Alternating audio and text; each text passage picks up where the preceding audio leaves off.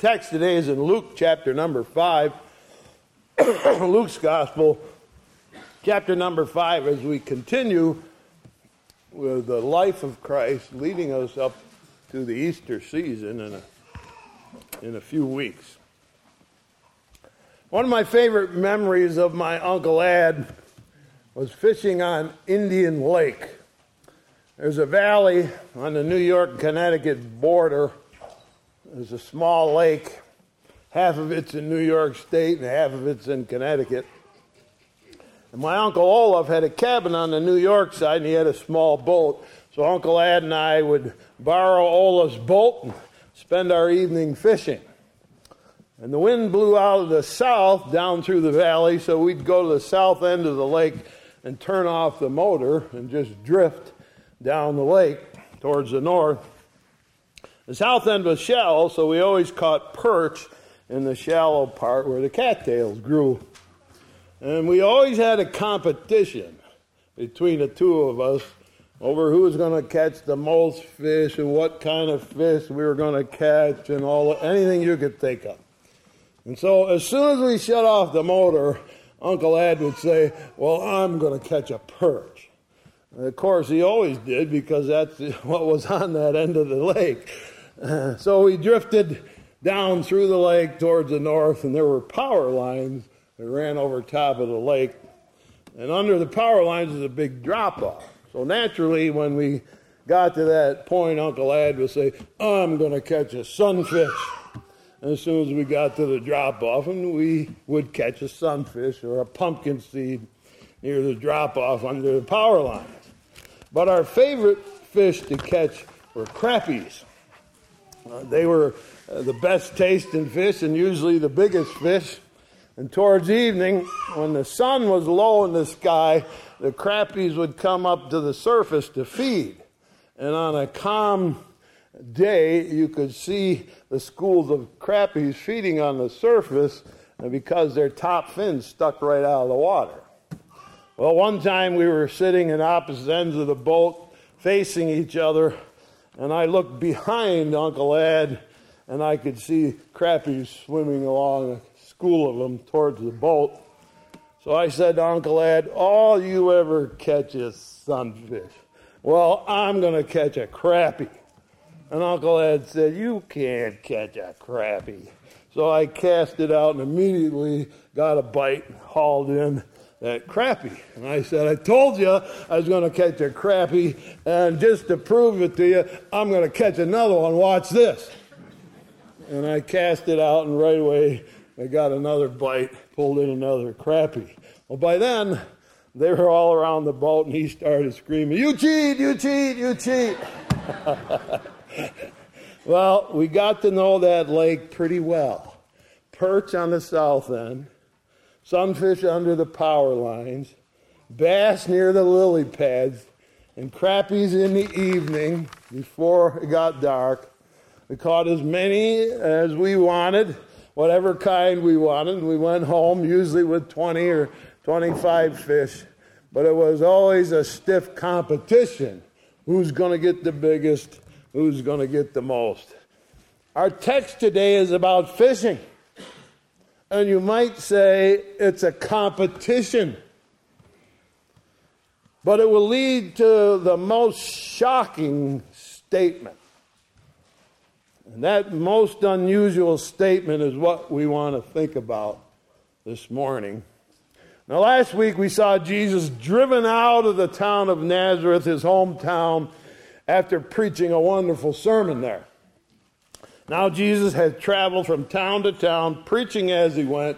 He's working his way east towards the Sea of Galilee to a little town called Capernaum. Now the lake, Sea of Galilee, has affected the culture in Capernaum. The primary food source for the town is the fish out of the lake. And so fishermen go fishing in their boats in the evening and the night hours when the fish are feeding. And they sell their fish on the shore in the early morning hours. And it became a town marketplace. If you had large fish, they were put on a long line to be hung up. Smaller fish were put in baskets and sold in larger quantities. And of course, with no refrigeration, people came every morning to buy breakfast, lunch, and supper for the day. So everyone in town gathers by the seashore in the morning, and it becomes a time to visit friends and neighbors and just to linger for a little while before you head back home for the day. But on this particular morning, something quite unusual has happened. As the people arrive to buy their fish, the lines for hanging big fish are empty. And the baskets are turned upside down. No fish for sale. The reason? Well, they fished all night and they caught nothing. Now, these fishermen are experts. They know where to fish. They know the shallows. They know the drop-offs. If you line up with that big rock on the shore, that's a good spot. Or that tree there, line up with that tree. And they know the fish will feed in the evening. They know every trick and every hot spot and every current, every type of fish and where to catch them. But no big fish, no small fish. They've dragged their nets all night and caught nothing but stones from scraping along the bottom and seaweed. And now they're mending and washing their nets on the shore with no fish to sell. It's an unusual situation. The people gather as per normal. They come, they arrive, and they're talking it over. And they ask the fisherman, what? Nothing? Where's all the fish? And as they linger, suddenly somebody spots a man walking along the shore towards the boats. Hey, look, that's that Jesus of Nazareth. Everybody knows him now. And did you see him last Sabbath day at the synagogue? Were you there when he did that? He cast a demon out of a man like he was a boss. Wow, he's really something. And they begin to move toward Jesus and gather around him. They want to hear him speak. And so he begins to teach the people, and the crowd gets larger, pushes closer and closer until Jesus is standing right on the edge of the water and the waves are washing in over his feet. Now, my friends, do you think Jesus came there accidentally? Do you think he just happened to be strolling by? Do you think he came to buy a fish? Oh, no. It's no accident. He's about his Father's business, which at 12 years old, he's what he wanted to do. He's doing his Father's will. He is teaching, and the sermon that he's been teaching as he preaches his way across Galilee is the kingdom of heaven is at hand. Or in other words, you can become a citizen of heaven, and you can do it today, right now, while I'm talking to you. Now, nobody ever spoke like Jesus. So captivating, so interesting, so persuasive. And you could listen to him all day. So let's take up the story now. Luke chapter 5, beginning at verse 1. Came to pass that as the people pressed upon him to hear the word of God, he stood by the lake of Gennesaret, or that's the Sea of Galilee, and saw two ships standing by the lake, but the fishermen were gone out of them and were washing their nets.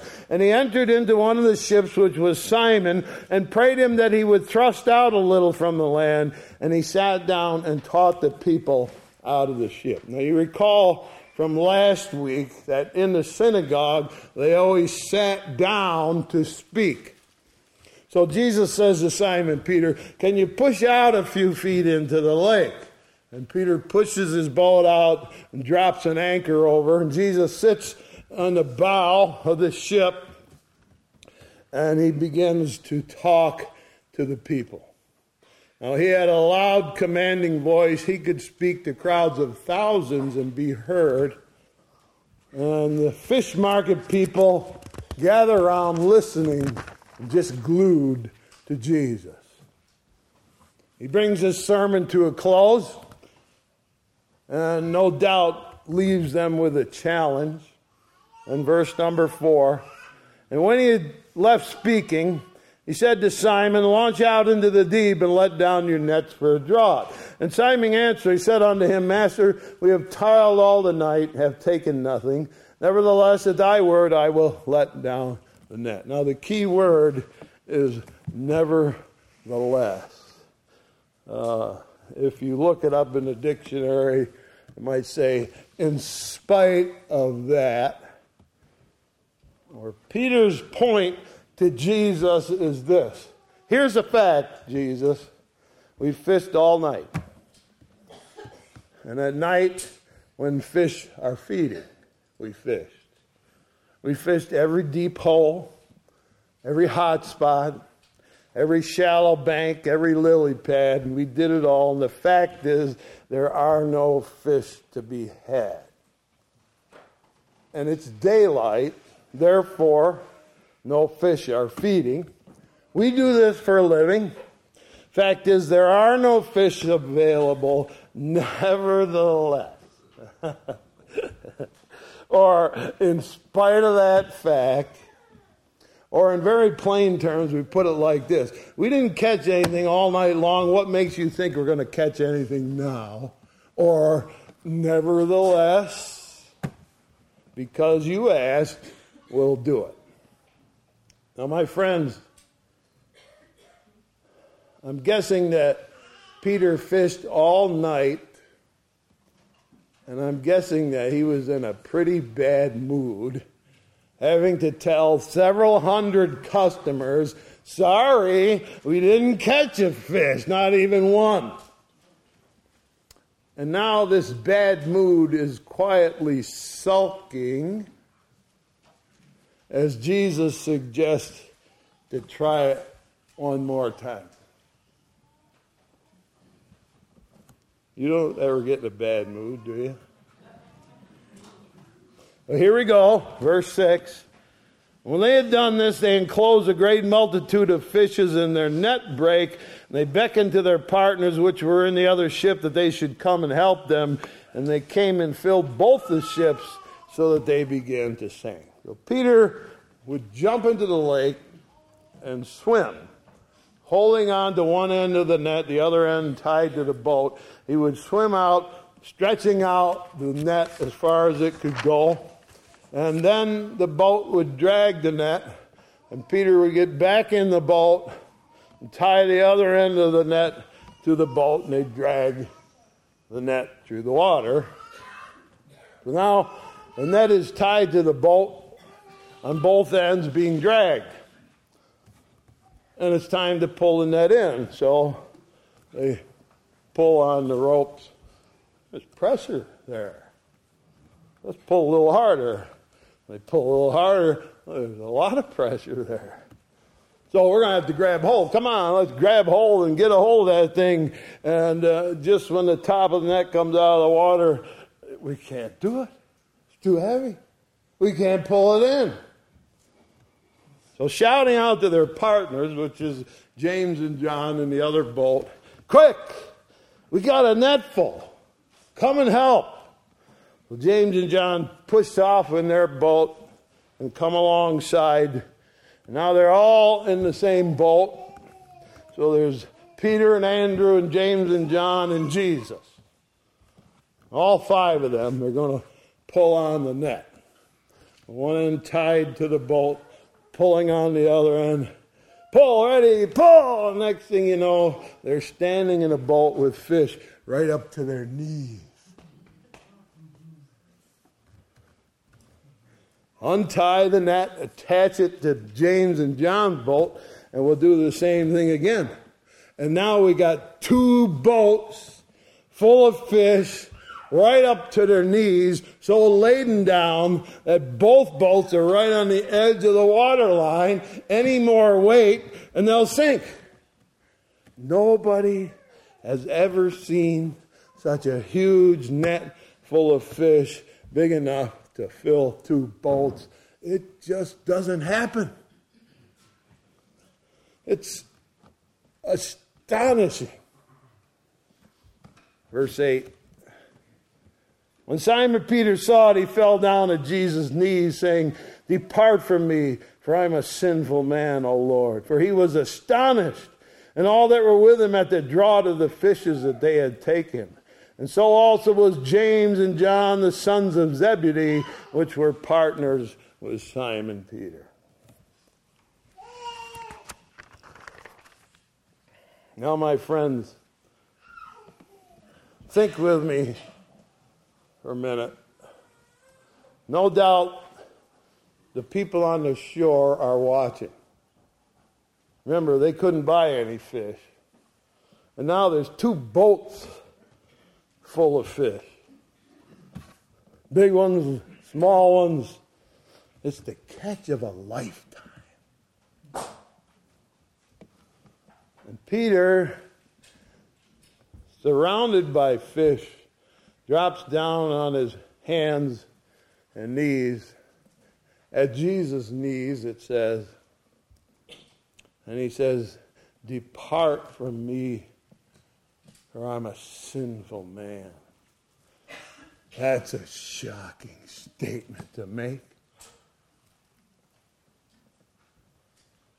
My friends, why? Why did Peter say to Jesus, "Depart from me, go away from me, leave me alone"? You'd think they'd be doing high fives, wouldn't you? Huh? Check this out. 2 boatloads full of fish. It's unbelievable. But no, Peter is down on his hands and knees with his head down, and he says, "Depart from me." What is he thinking? Wait a minute. Remember last week? The people of Nazareth, that bad-tempered town. Isn't that what they said? "Get out. We don't want you. Depart from us." What's going on in Peter's mind that he tells Jesus, "Depart from me"? Now look, my friends, Peter knew every hot spot, every fishing hole in the whole lake. He tried them all and failed, because there were no fish all night. But now, in one attempt, they had 2 boats full just by doing what Jesus instructed them to do. And to Peter, it seems like Jesus can see under the water. He sees what I can't see. Either he can see under the water, or he controls the fish under the water, or maybe both. Now, we do know something about Peter. I'm studying his life. We know he knew how to curse and swear.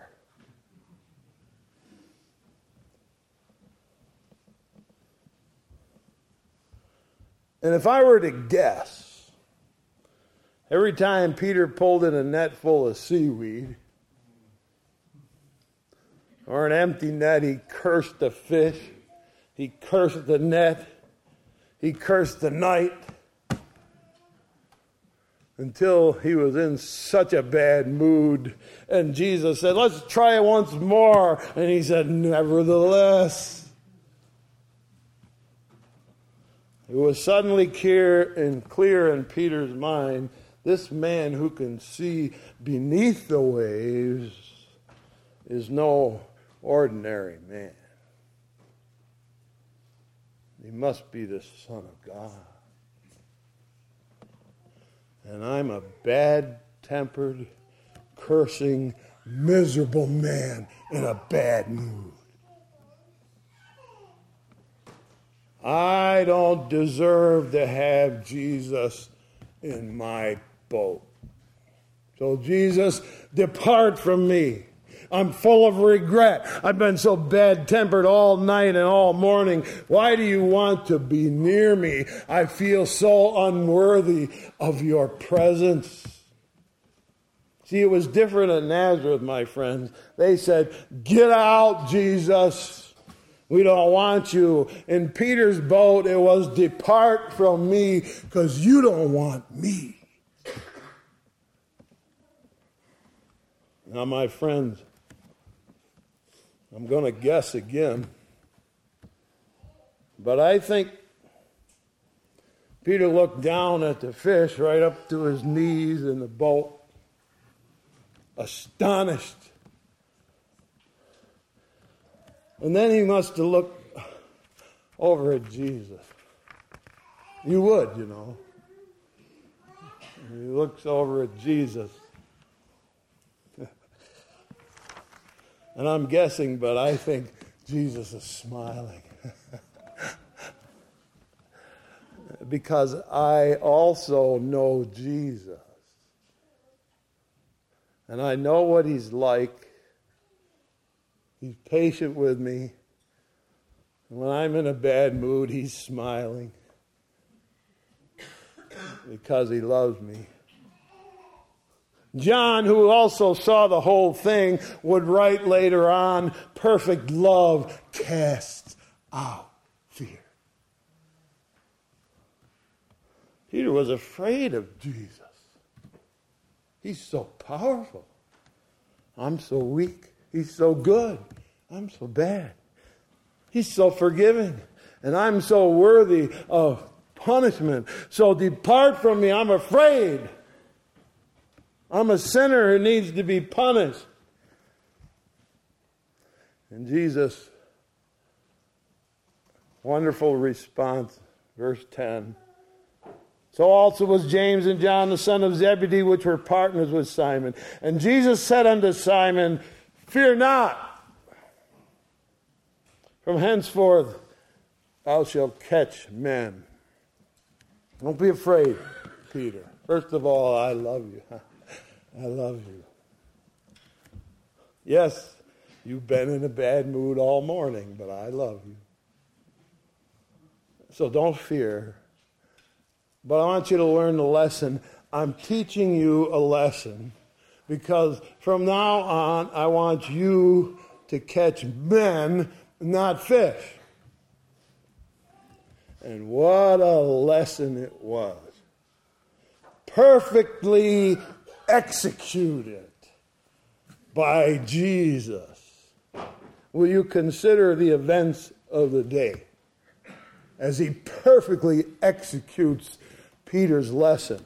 A crowd gathers at the shore. They're hungry.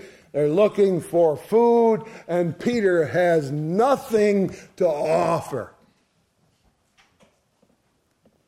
Jesus comes walking along the shore. He does have something to offer. He feeds their souls from Peter's empty boat with his wonderful words. And now, Peter, he says, go back to the shore. They're waiting. I have filled your boats so you can feed the people. Go back and sell your fish. And when you do, tell them in glowing terms that if it wasn't for Jesus, you would have nothing to offer. And offer them what they want most. Not a fish for breakfast, but a feast for their souls. So drop the net, Peter, and pull it in and see what you can catch for the kingdom. I'll teach you how to fish for men. Verse 11. When they had brought their ships to land, they forsook all and followed him. So, my friends, what do you do in order to fulfill your purpose in life? Peter and Andrew and James and John left all and followed him. Following Jesus was more important to them than their boats and their nets and their fishing. Come on, let's go fish for men. In Acts chapter 2, we read that Peter cast out his net on the day of Pentecost, and there were 2,000 souls that he drew in back in the net. And that's more fish than in both boats. He told them, it's Jesus you need. He's God.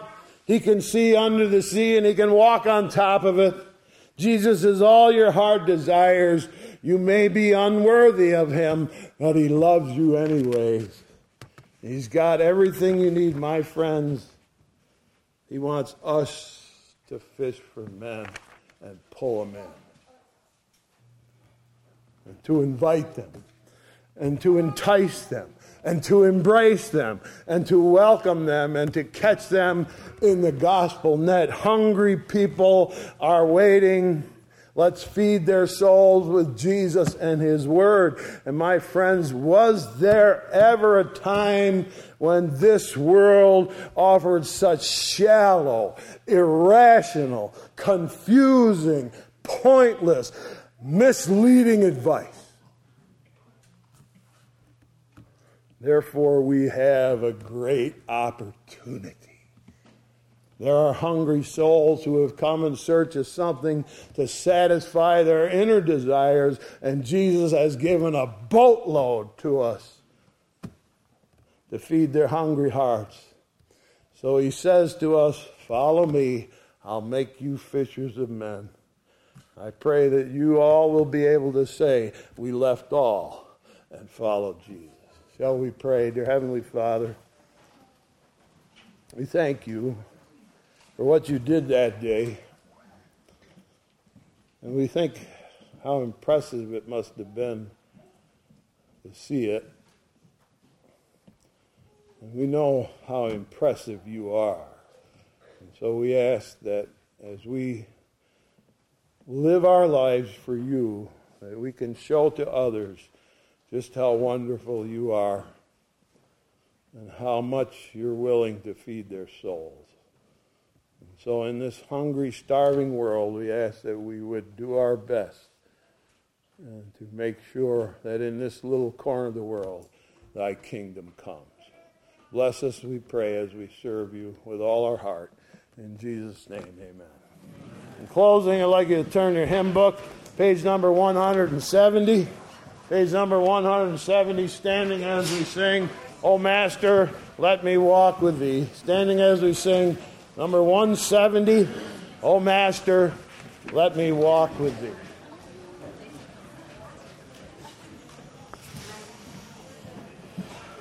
Page number 170.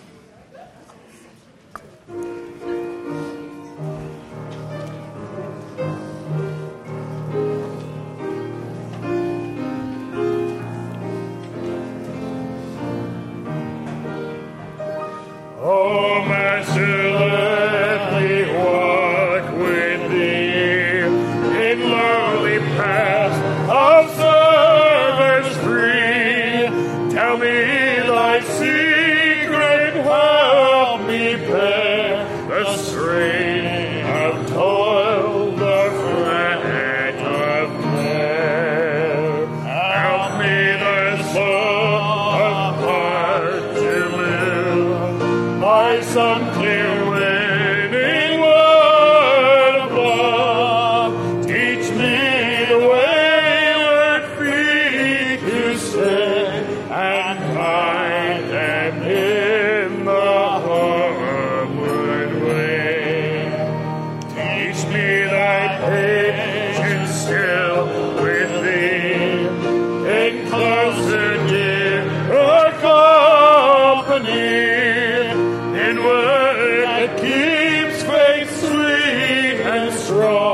In trust and triumphs of the wrong, in hope that sets a shining ray far down the future's broadening way, in peace that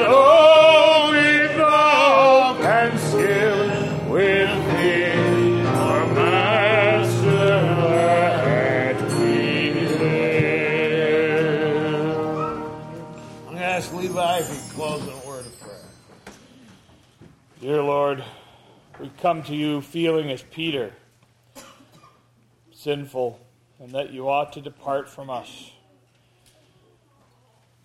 But we are encouraged by the words that you said, do not be afraid. I will learn to help you to learn to catch men. We just pray that our hearts would know your forgiveness and would know your love, and that we would take that love and forgiveness and spread it to every person that we could.